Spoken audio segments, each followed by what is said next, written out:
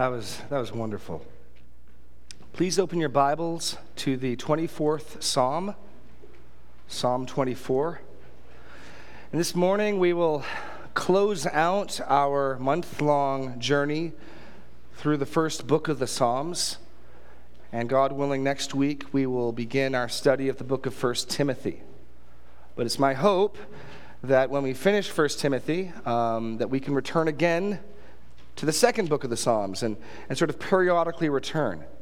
And so it's been a sweet time here, and hopefully we will be back again. You remember, the Psalms are unique because primarily in the rest of Scripture we have God talking to men. And yet in the Psalms we have godly men talking to God. And in an amazing work, the Holy Spirit speaking through these prayers, God is still talking to us. But what we have is a model or a pattern for prayer, worship, and all the different emotional aspects of the Christian faith. The Apostle Paul probably most clearly lays out the doctrine of the gospel, the propositions of our faith. But it is the Psalms that show us most clearly the emotional life of God's believers. And today, in our last psalm, Psalm 24, we will look at this corporate gathering of man with God for worship. God's people with the living God. And we will be instructed. Let's read Psalm 24 in its entirety. A psalm of David. The earth is the Lord's and the fullness thereof, the world and all those who dwell therein. For he has founded it upon the seas and established it upon the rivers. Who can ascend the hill of the Lord? And who shall stand in his holy place? He who has clean hands and a pure heart, who does not lift up his soul to what is false, does not swear deceitfully. He will receive blessings from the Lord and righteousness from the God of his salvation. Such is the generation of those who seek him, who seek the face the God of Jacob. Lift up your heads, O gates, and be lifted up, O ancient doors, that the King of glory may come in. Who is the King of glory? The Lord, strong and mighty, the Lord, mighty in battle. Lift up your heads, O gates, and lift them up, O ancient doors, that the King of glory may come in. Who is this King of glory? The Lord of hosts. He is the King of glory. Now, the setting for Psalm 24, the scenario for its writing, has a long tradition in the church, being associated for that time in 2 Samuel 6, where David moved the Ark of the Covenant from the house of Obed-Edom, where it had stayed, to Jerusalem. This was David's second attempt to move the Ark. The first didn't fare so well. That was when they put it in the cart and moving it from Abinadab's house. And the priest should have known better than to put the ark in a cart. And the ark started falling out of the cart. My guess is the ark was abandoning ship. And Uzzah reaches out to stay the ark, and he's struck dead. And God is showing his people, you will treat me as holy. It's not a casual thing to come together with the living God. And so David is fearful. Everyone else is fearful. They leave the ark at the house of Abinadab. And then a second time they try to move the ark. And this time it's a very different scene. If you'll remember, the priests are carrying the ark with the poles, and they move 6 steps, and they put the ark down. They offer sacrifices, and they pick the ark back up, and they walk 6 steps. It's a very different type of procession than what we see the first time around with the cart. David's learned his lesson. Speaking of this, one writer says this about Psalm 24. The first effort to bring the ark to Jerusalem was sloppy and casual. We are told that God became angry at the lack of reverence for that which symbolized his own presence. And as a result, one of the priests in whom this attitude was exemplified was struck down. After this, we read that David was afraid of the Lord and asked, "How can the ark come to me?" Psalm 24 fits well as the residue of lessons learnt from this experience. When the ark was finally and successfully brought into the city, it was an occasion of great celebration, but also of great reverence. God was coming into Jerusalem, and the words of Psalm 24 serve as the anthem for the entrance of God. Of course, God was already present with his people in Jerusalem, and he is certainly not bound to objects or spaces, but God is present everywhere at every moment, it is true, but this occasion marked the formal entrance of Yahweh into Jerusalem. So again, we cannot be certain of its occasion, but there's a long tradition in the church associating this psalm with that. And then it was used later as pilgrims would approach the holy city, precursor to the Psalms of Ascents. And we're going to see that it moves in three stages. There's three sections. If you look in your notes, we're going to worship the all-sovereign creator and sustainer. We're going to worship the all-holy judge and savior. And we're going to worship the all-victorious King of Kings. And that's the movement. A contemplation of God as sovereign creator and sustainer will move into a contemplation on the holiness of God and on our own unworthiness. And finally, arriving at this conquering, victorious, mighty King of glory, entering into fellowship with his people. Another thing to note about this psalm is it's a community psalm. This isn't a psalm that can be sung individually. One of the giveaways is there's a call and response. 3 times a question is asked. Who may ascend to the hill of the Lord? To which an answer is given. And then, who is this King of glory? And an answer is given. And again, who is this King of glory? And again, the answer is given. And one can picture David or the priests or one tribe calling out the question while the rest of the assembly responds. It's got corporate involvement. Many of our confessions of faith are written this way, with question and answer. The Westminster Confession of Faith, for instance, begins, "What is the chief end of man?" To glorify God and enjoy him forever. See the question and response. And so there's a liturgical worship flavor to this psalm. There's a corporate involvement.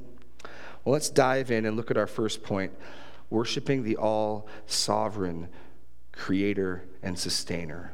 The all-sovereign creator and sustainer. And this is the first 2 verses. The earth is the Lord's and the fullness thereof, the world and those who dwell therein. For he has founded it upon the seas and established it upon the rivers. And so the first thing we see here is that the Lord has authority over all things. The Lord has authority over all things. And this isn't a partial authority. This is an absolute authority. And it's hard for us to grapple with these concepts living as we do in a democratic form of government. We're not used to kings. We're not used to potentates, sovereign lords. But that is how God is described here. And the starting point of understanding who God is in Scripture over and over and over again is he's the Lord over all. We may want to start with, well, God is love or God is holy. He is those things. But in Scripture, the pattern given to us in Genesis, modeled for us in Paul's evangelism in Acts 18 at Mars Hill, is God is first and foremost the sovereign Lord over all. He is the creator. And then we move from there. This sets him apart from everyone and everything else. He is the one person in the universe, or outside of the universe, where words fail, who can say, it's all mine. And this David here makes this clear. The earth is the Lord's and everything within it. Not just the land, not just the geographic boundaries, but every molecule of dust, every bug, every beetle, every star, every galaxy, every person, every bank account is the Lord's. It's all his. Any of our ownership, any of our claims at possession are subordinate claims. It's really better understood that we are stewards of the Lord's possessions. We are stewards of the Lord's money, of the Lord's car, of the Lord's houses. I'm a steward of my children. They're not mine, they're God's. And I've been entrusted with their care for a time. And this is where it has to start when we contemplate who God is. He is first and foremost the authority over all things. The psalmist, using the language of founding it upon the waters, is referencing Genesis 1, where in verse 6 through 10 it is said, "And God said, let there be an expanse in the midst of the waters, and let it separate the water from the waters. And God made the expanse and separated the water that was under the heavens from the water that was above the expanse, and it was so. And God called the expanse heaven. There was evening and there was morning the second day. And God said, let the waters under the heavens be gathered together in one place, and let the dry land appear. And it was so. God called the dry land earth, and the waters that were gathered together he called seas. And God saw that it was good." So yes, God established the land upon the waters in exact accord with the Genesis account. Which brings us to our second point. The Lord is the author and sustainer. Notice the way David reasons. He declares, the earth is the Lord's and everything in it. And then he gives us a reason why. Why is the earth the Lord's? In other religions and other pagan myths, a god could be the ruler of a region due to conquest.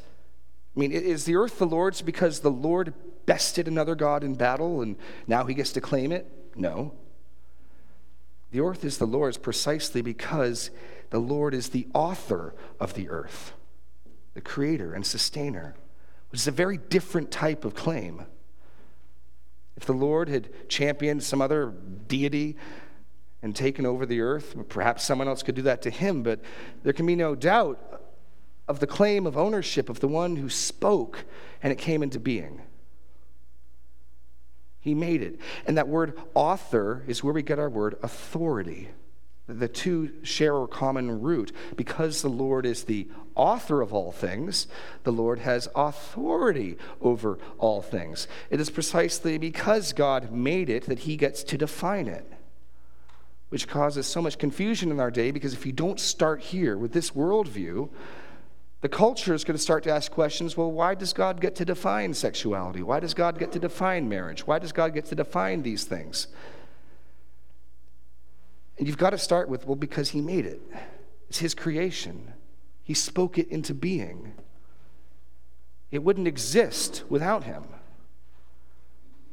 This is also the reason why anytime there are attempts to undermine the creation, God's creation as revealed in Scripture, and there's all sorts of ways to minimize or undermine it, we are inevitably undermining the godhood of God. We are undermining the sovereignty of God. It can't help but be done whenever we would minimize or undermine the creation account. Time and time again, the Scriptures go back to creation as the foundation for the godhood of God demonstrated. I'll give you an example. Psalm 33, 8-9. Let all the earth fear the Lord. Let all the inhabitants of the world stand in awe of him, for he spoke and it came to be. He commanded and it stood firm. The reason why every inhabitant of earth should be in awe of God, because his word is so powerful that he spoke and the nothing obeyed and became everything. According to Hebrews 1:3, what keeps the creation together and stops it from falling apart? According to Hebrews 1:3, Jesus upholds the universe by the power of his word. The language of God made everything, and the language of God holds everything together. And that's where we've got to start if we're to approach the living God. He is the one who has authority over all things because he is the one who made all things. And today, as science helps us explain more and more how things work, there can be a temptation to think we don't need God. It's like the old story of the scientist who, upon successfully cloning a sheep or a human, boasted that he could make a better man than God could. So the Lord accepted the challenge. You probably have heard this. They get together, and the scientist gathers his materials, his dirt, and God say, "Wait a second, get your own dirt." Right? I mean, you get the point here. God isn't just marvelous because look what he did with the things that are already in existence. God is to be feared and worshiped because he made it. Now, we can do impressive things with the things that God has made. We can piggyback on what God has done and do other things. But none of us can speak to nothing and create everything. And so God is in a class altogether by himself. This is the way the Lord rebukes Job when Job begins to question him. He says, Job, where were you when I stretched out the heavens? Where were you when I measured the deep? Do you lead Orion and its constellation out? Do you call all the stars by name? And what he's teaching Job is the Lord is not accountable to anyone, which can be a scary thing, right? Again, we like democracy. We like rulers who are accountable to us. And here's the Lord saying precisely, I made everything, it's mine, and I don't need to answer for anything. Now, it's amazing that he frequently does. It is wonderful that the Lord often will tell us why he's doing and what he is doing. But there are times, say perhaps in Romans 9, where Paul simply says, who are you, a man, to answer back to God? Will the things say to the maker, well, why have you made me this way? And that's all tied up in God's authority and sovereignty as the maker and sustainer. And it's the starting point for understanding who God is. There are so many attempts today to start understanding who God is someplace else. And time again in Scripture, it starts with he made everything. He upholds everything. It is his. Now I can tell you some more about this God. And so we start here, and we start in reverence of who God is. The people of God coming to worship God, the ark approaching Jerusalem starts with, this is all God's. And if we don't remind ourselves, we can forget, and we can start thinking of, oh, this is my money, and this is my car, and it's don't waste my time, and on and on and on. When really, if we had a biblical worldview, it's God's time and God's money and God's house and God's stuff. It changes how you look at things, and it changes how you live, and it changes how you respond when things don't go your way or my way. Let's be honest. Which brings us now to our second point. Worship the all-holy Judge and Savior. And the second point flows out of the first. After a meditation on this awesome God, the God who always was, who always will be, the God who made everything. Well, the next question is, well, who on earth can stand in front of this God? And notice how that's not normally the question most people ask today. If most people today believe there is a God, the one thing they believe about God is this God must just accept everybody just as they are. He must just love everybody unconditionally. There is a truth to that. But people take that to mean God just thinks I'm hunky-dory. This isn't a new phenomena. C.S. Lewis wrote of this. We want, in fact, not so much a father in heaven as a grandfather in heaven, a senile benevolence who says things like, I like to see the people enjoying themselves, and whose plans for the universe was simply that it might be truly, at the end of each day said, a good time was had by all. You know, the grandparents just let the kids come in, here's some candy, have a good time. And people want a heavenly grandfather, not a heavenly father. If you don't start with a sovereign creator God, you're probably not going to be asking, who on earth can stand in the presence of this God? But if you start where David starts, then the question makes sense. So the question is asked, who can stand? Who can ascend the hill of the Lord? Who can stand in his presence? Which is to say, who can approach God? And who, upon approaching, is not annihilated by the holiness of God? Who, upon approaching, can remain standing? Again, these are not questions that I often encounter in unbelievers. They're great questions, but they usually are questions asked by people who have begun to grasp the power and the authority and the holiness of God. Well, the question receives an answer. Again, you can picture the people approaching the mountain and in years following, approaching the temple to worship, crying out, what are the requirements to approach God? There is really a hill in Jerusalem, Mount Zion, where the ark was put down, and later a temple was built for it. And yet, in a metaphorical sense, to approach God is uphill work for every one of us, as Charles Spurgeon said.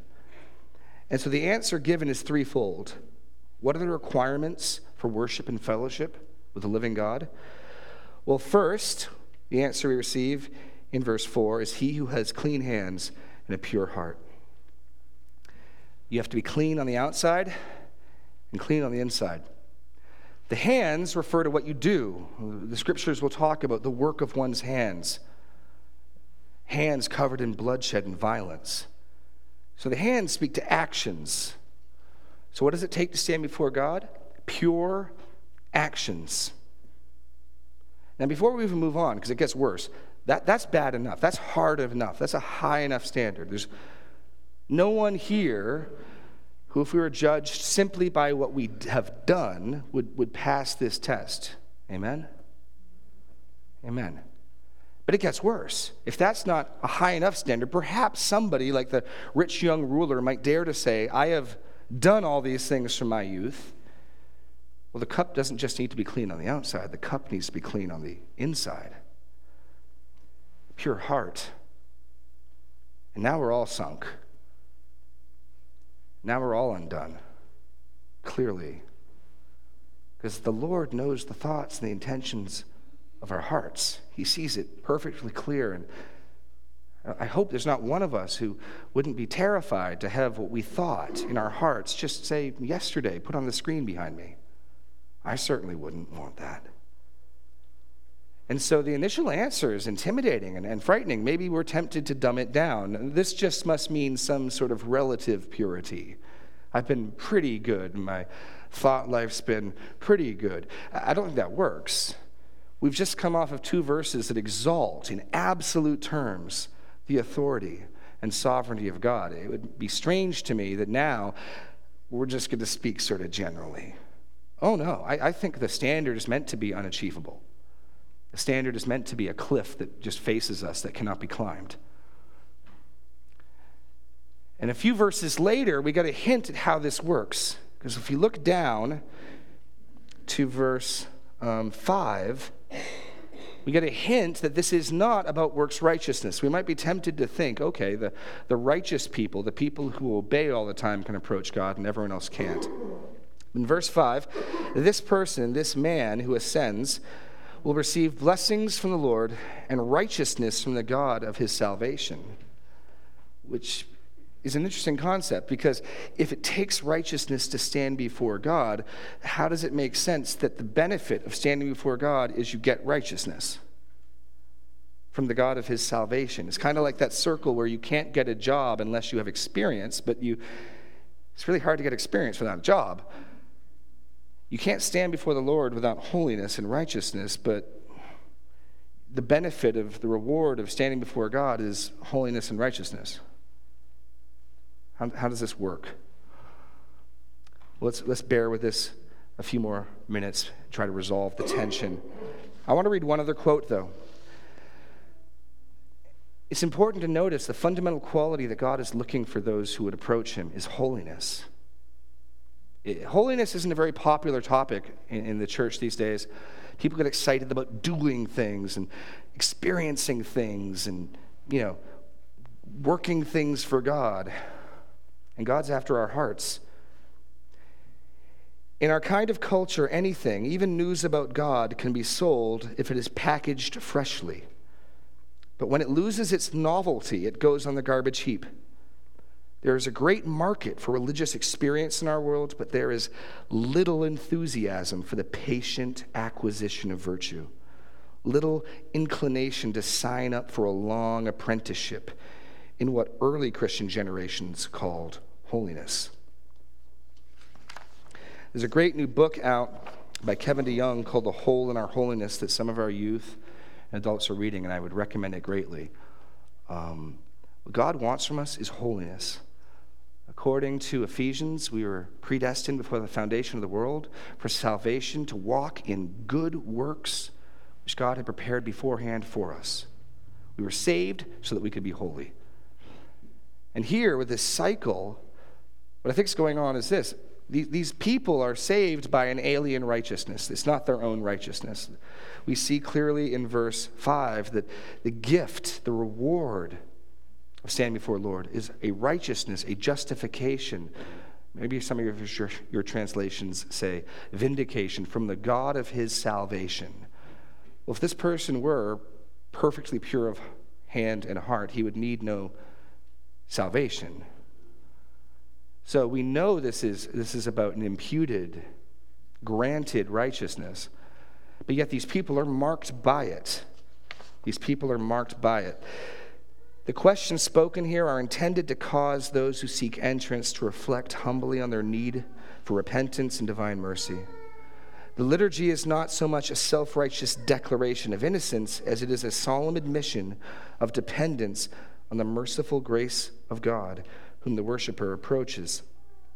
Spurgeon writes, "It must not be supposed that the persons who are thus described by their inward and outward holiness are saved by the merit of their works, but their works are the evidence by which they are known." It's as if to say, how do you recognize those whom the Lord has granted righteousness? Well, they're growing in holiness. It's the desire of their heart as they approach God's throne. Well, secondly, the qualification for approaching the Lord is given negatively. We've seen it positively. You must have pure hands. You must have a pure heart. Negatively, you must not be an idolater or a liar. That's the second half of verse 4. Who does not lift up his soul to what is false and does not swear deceitfully. Literally, that phrase, lift up his soul to what is false, is who has not lifted up his soul to emptiness. And to help understand, what does it mean to lift up your soul? Well, go a chapter ahead to Psalm 25, verse 1. To you, O Lord, I lift up my soul. This is about valuing something, eagerly awaiting something. And just a little later in the psalm, the gates are going to be called upon to lift themselves up. You know, you're sort of walking along and all of a sudden something happens you get excited about. And what do? You lift up your head and you get excited. And that's the concept here. And David is telling us that part of what it means to have pure hands and a pure heart is inwardly not to value empty things more than we value God. Empty things don't have to be bad things. I mean, certainly it's a big enough problem for us when we love and cherish bad things. But some things are just empty. You know, in the line of eternity, is it going to matter what type of car I drove? In light of eternity, is it going to matter which sports team beat which sports team? In the light of eternity, does it matter which bands put out which albums? In the light of eternity, does it matter how much money is in your bank account? Not that these aren't things for us to be concerned about. Not that these aren't things for us to be pleased in. But do we lift up our soul to them? Do we find our glory and our joy in them? When they're taken from us, do we lose hope? That's the question being asked here. And David says this man, this woman who would approach God has not lifted up their soul to what is empty, to what is vain, to what is just soap bubbles. Ecclesiastes talks about how so much of what this world has are soap bubbles. Vanity of vanities. So inwardly, he worships God, he treasures God, and he's not a liar. He has integrity. What he speaks is true and comes to pass. So this is the standard for those who would worship God. Clean hands, pure heart, a worshiper of God who doesn't exalt other things above the Lord, someone whose tongue speaks what is true.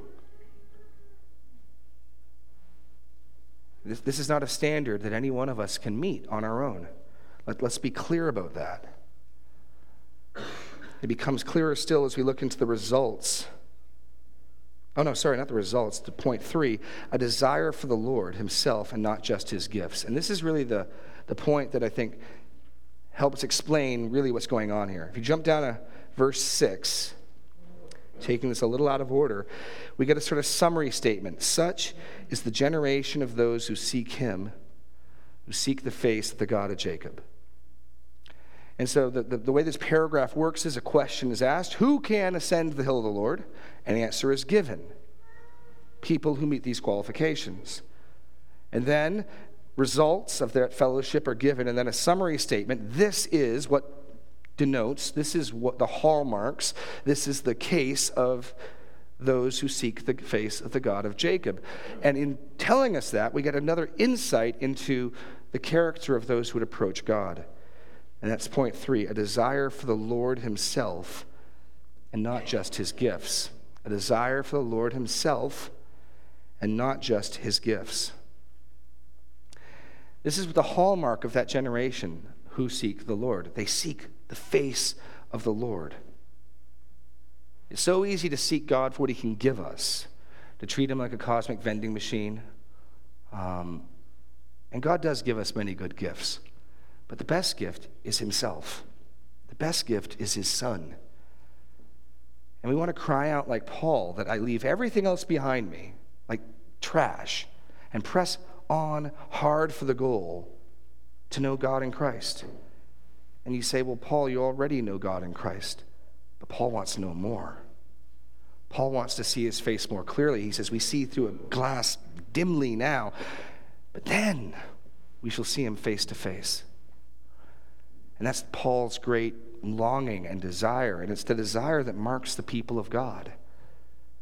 And so what we see then is this package where if your heart wants to know the living God and you desire to see his face, then you will cry out, what do I need to stand before him? And the answer will be given: righteousness, holiness.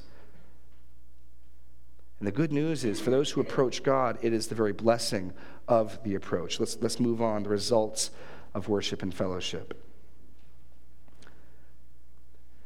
Verse 5, he will receive blessing from the Lord and righteousness from the God of his salvation. The results of being able to approach God: first, a blessing, which simply, I think, refers to joy, peace, and fellowship with God. Joy, peace, and fellowship with God.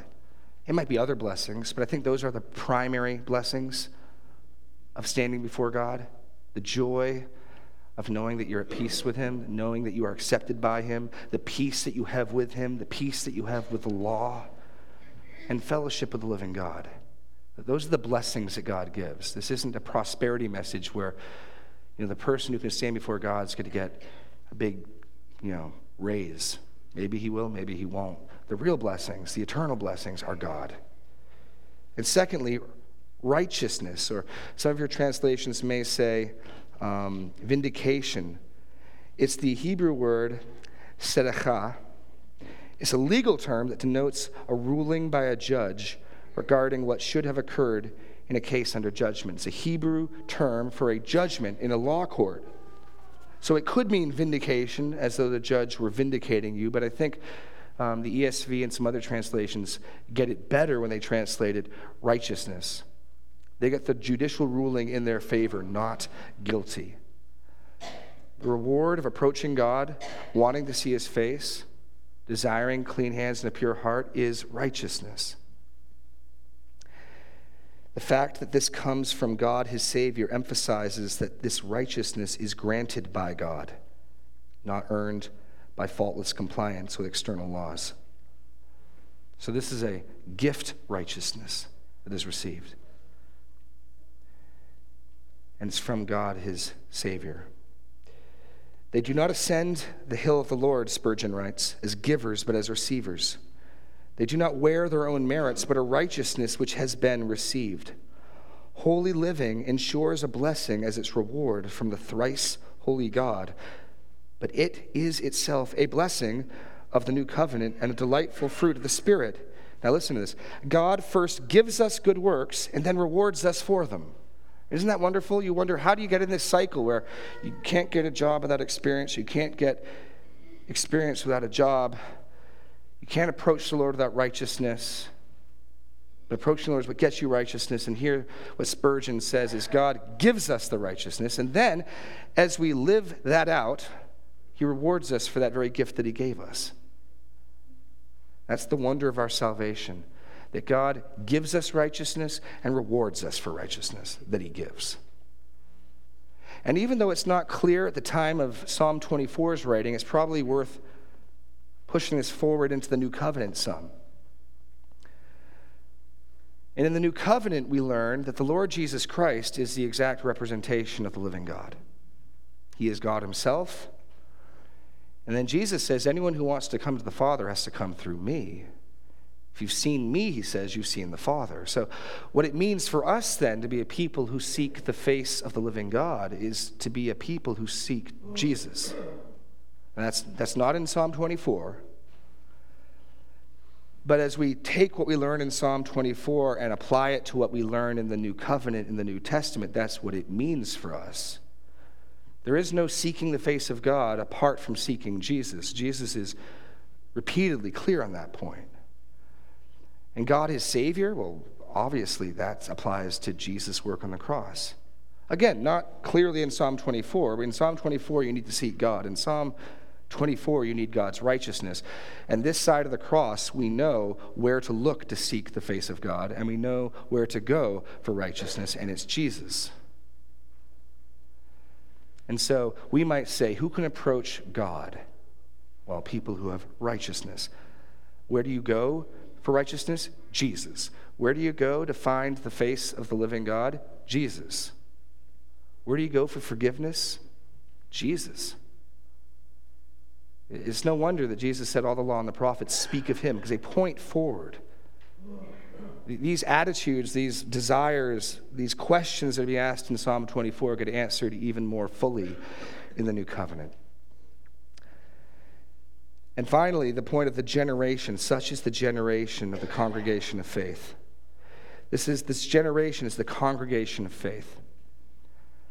And what David is simply pointing out is, how do you recognize in a society where everyone claims to be a God worshiper? In Israel, everyone would have claimed to be a Yahweh worshiper. Well, how do you recognize the true Israelites, the faithful ones? Well, they're the ones asking these questions. They're the ones approaching God. They're the ones who are crying out for righteousness. They're the ones who are trying to live out lives with clean hands and pure hearts.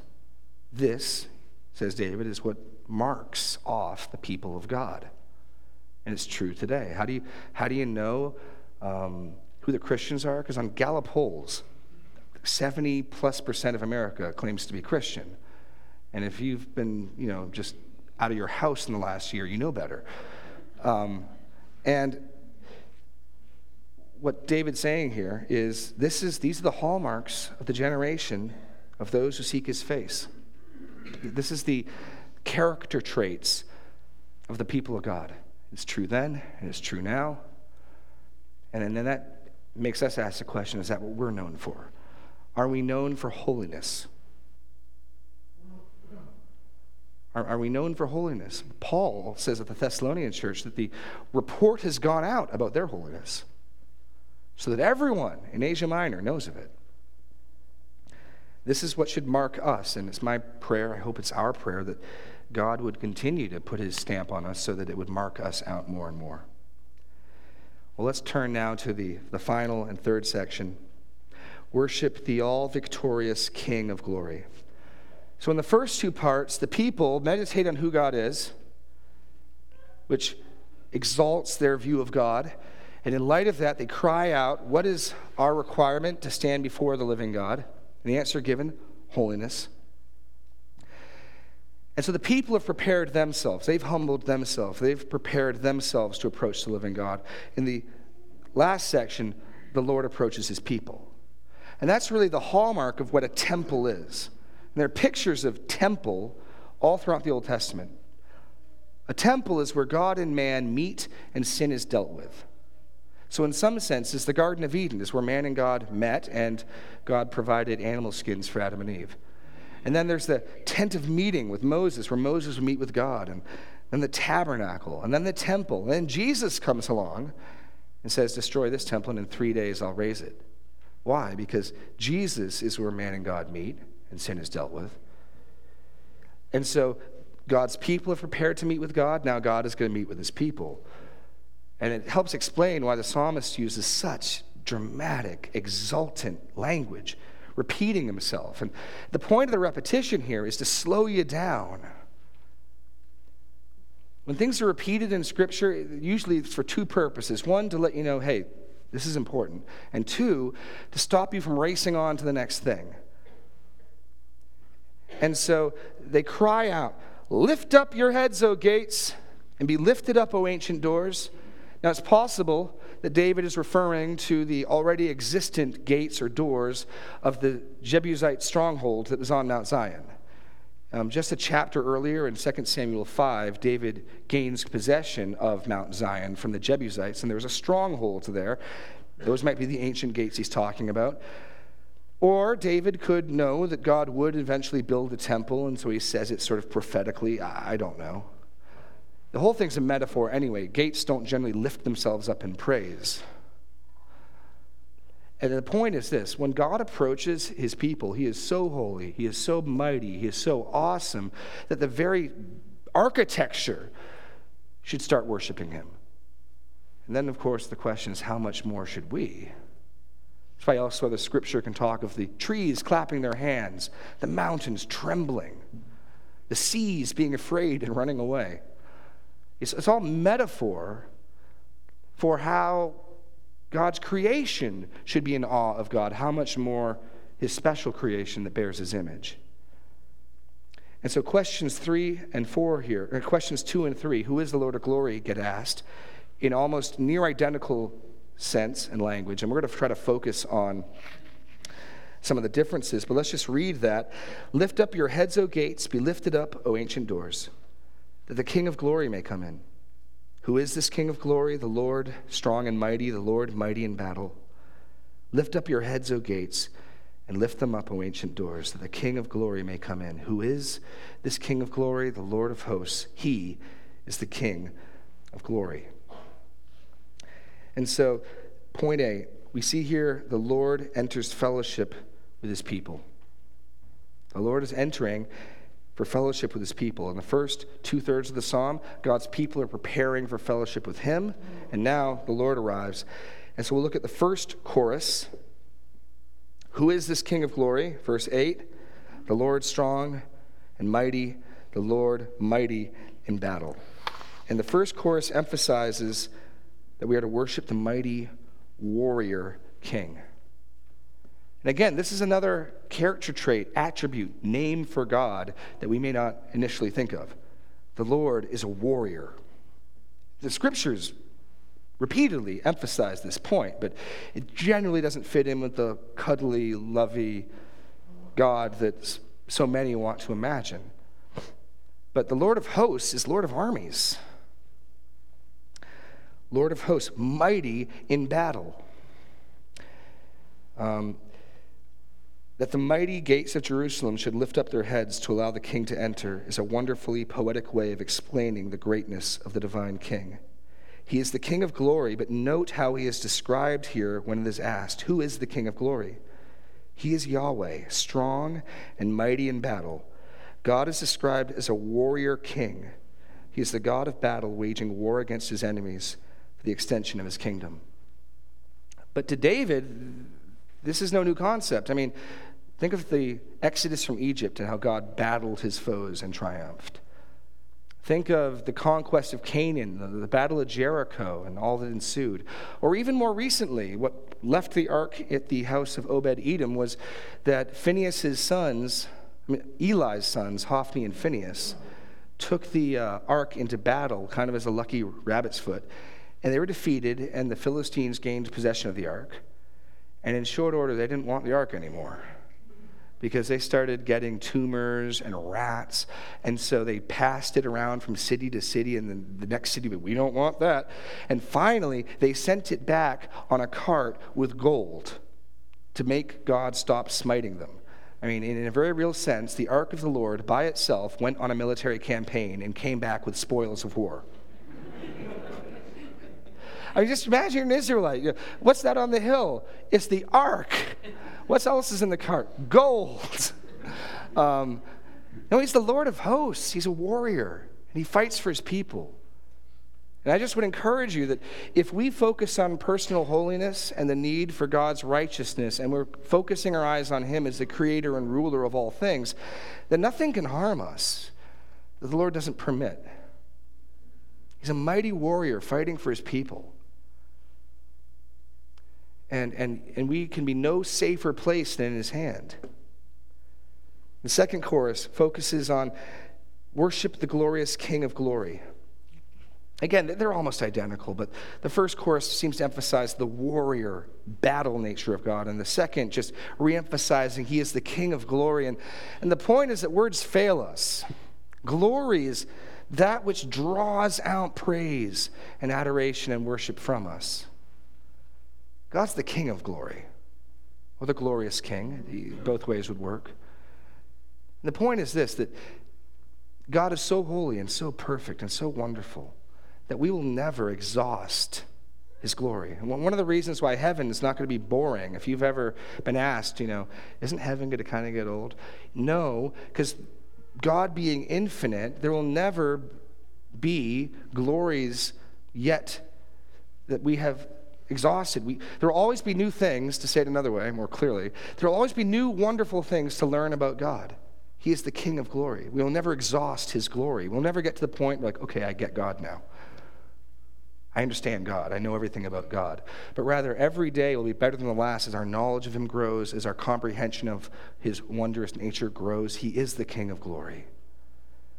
Now, what does this all mean for us? Especially, what does it all mean for us as we approach communion? Well, I think the point we get here is this, that when God's people approach God in reverent awe, humbling themselves, God meets with his people. And that's true then as much as it's true today. Gerald Wilson writes, in the present context, however, this psalm represents in dramatic form the essential convergence of God and man that the temple worship enacted at its core. When humans, rightly prepared in heart and action, wait for Yahweh in worship, the King of glory comes. And that is essentially the mystery of worship that this psalm celebrates.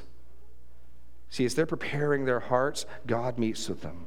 And that still happens today because the church of God is called the temple of God, according to 1 Corinthians 3. God and men meet. And in just a few minutes, we're going to take a symbol of our union with Christ in the Lord's table. But first, I thought it would be fitting. We so often sing a song based off the lyrics of Psalm 24. And I'm going to ask the worship team to come up. And as we sing, give us clean hands, I just want to encourage you to recognize that this isn't some boast that we make that we have, but it is a righteousness that we need. And as we prepare to approach the table, Paul warns us in 1 Corinthians 11 that we should examine ourselves. Maybe there's some dirt on your hands. Maybe there's some dirt on your heart. Now would be a great time to do some business with God so that we could approach the table with pure consciences, pure hearts, clean hands. If you don't know the Lord Jesus Christ, if you're not one who has put your trust in him, now might be a great time for you to do some business with him about that. You need his righteousness. You can't stand on your own. You need to trust his death on the cross to be your vindication and dealing with sin. So we're going to sing, and it is our great hope that the Lord God, the living God, the mighty warrior God, will meet with his people again today.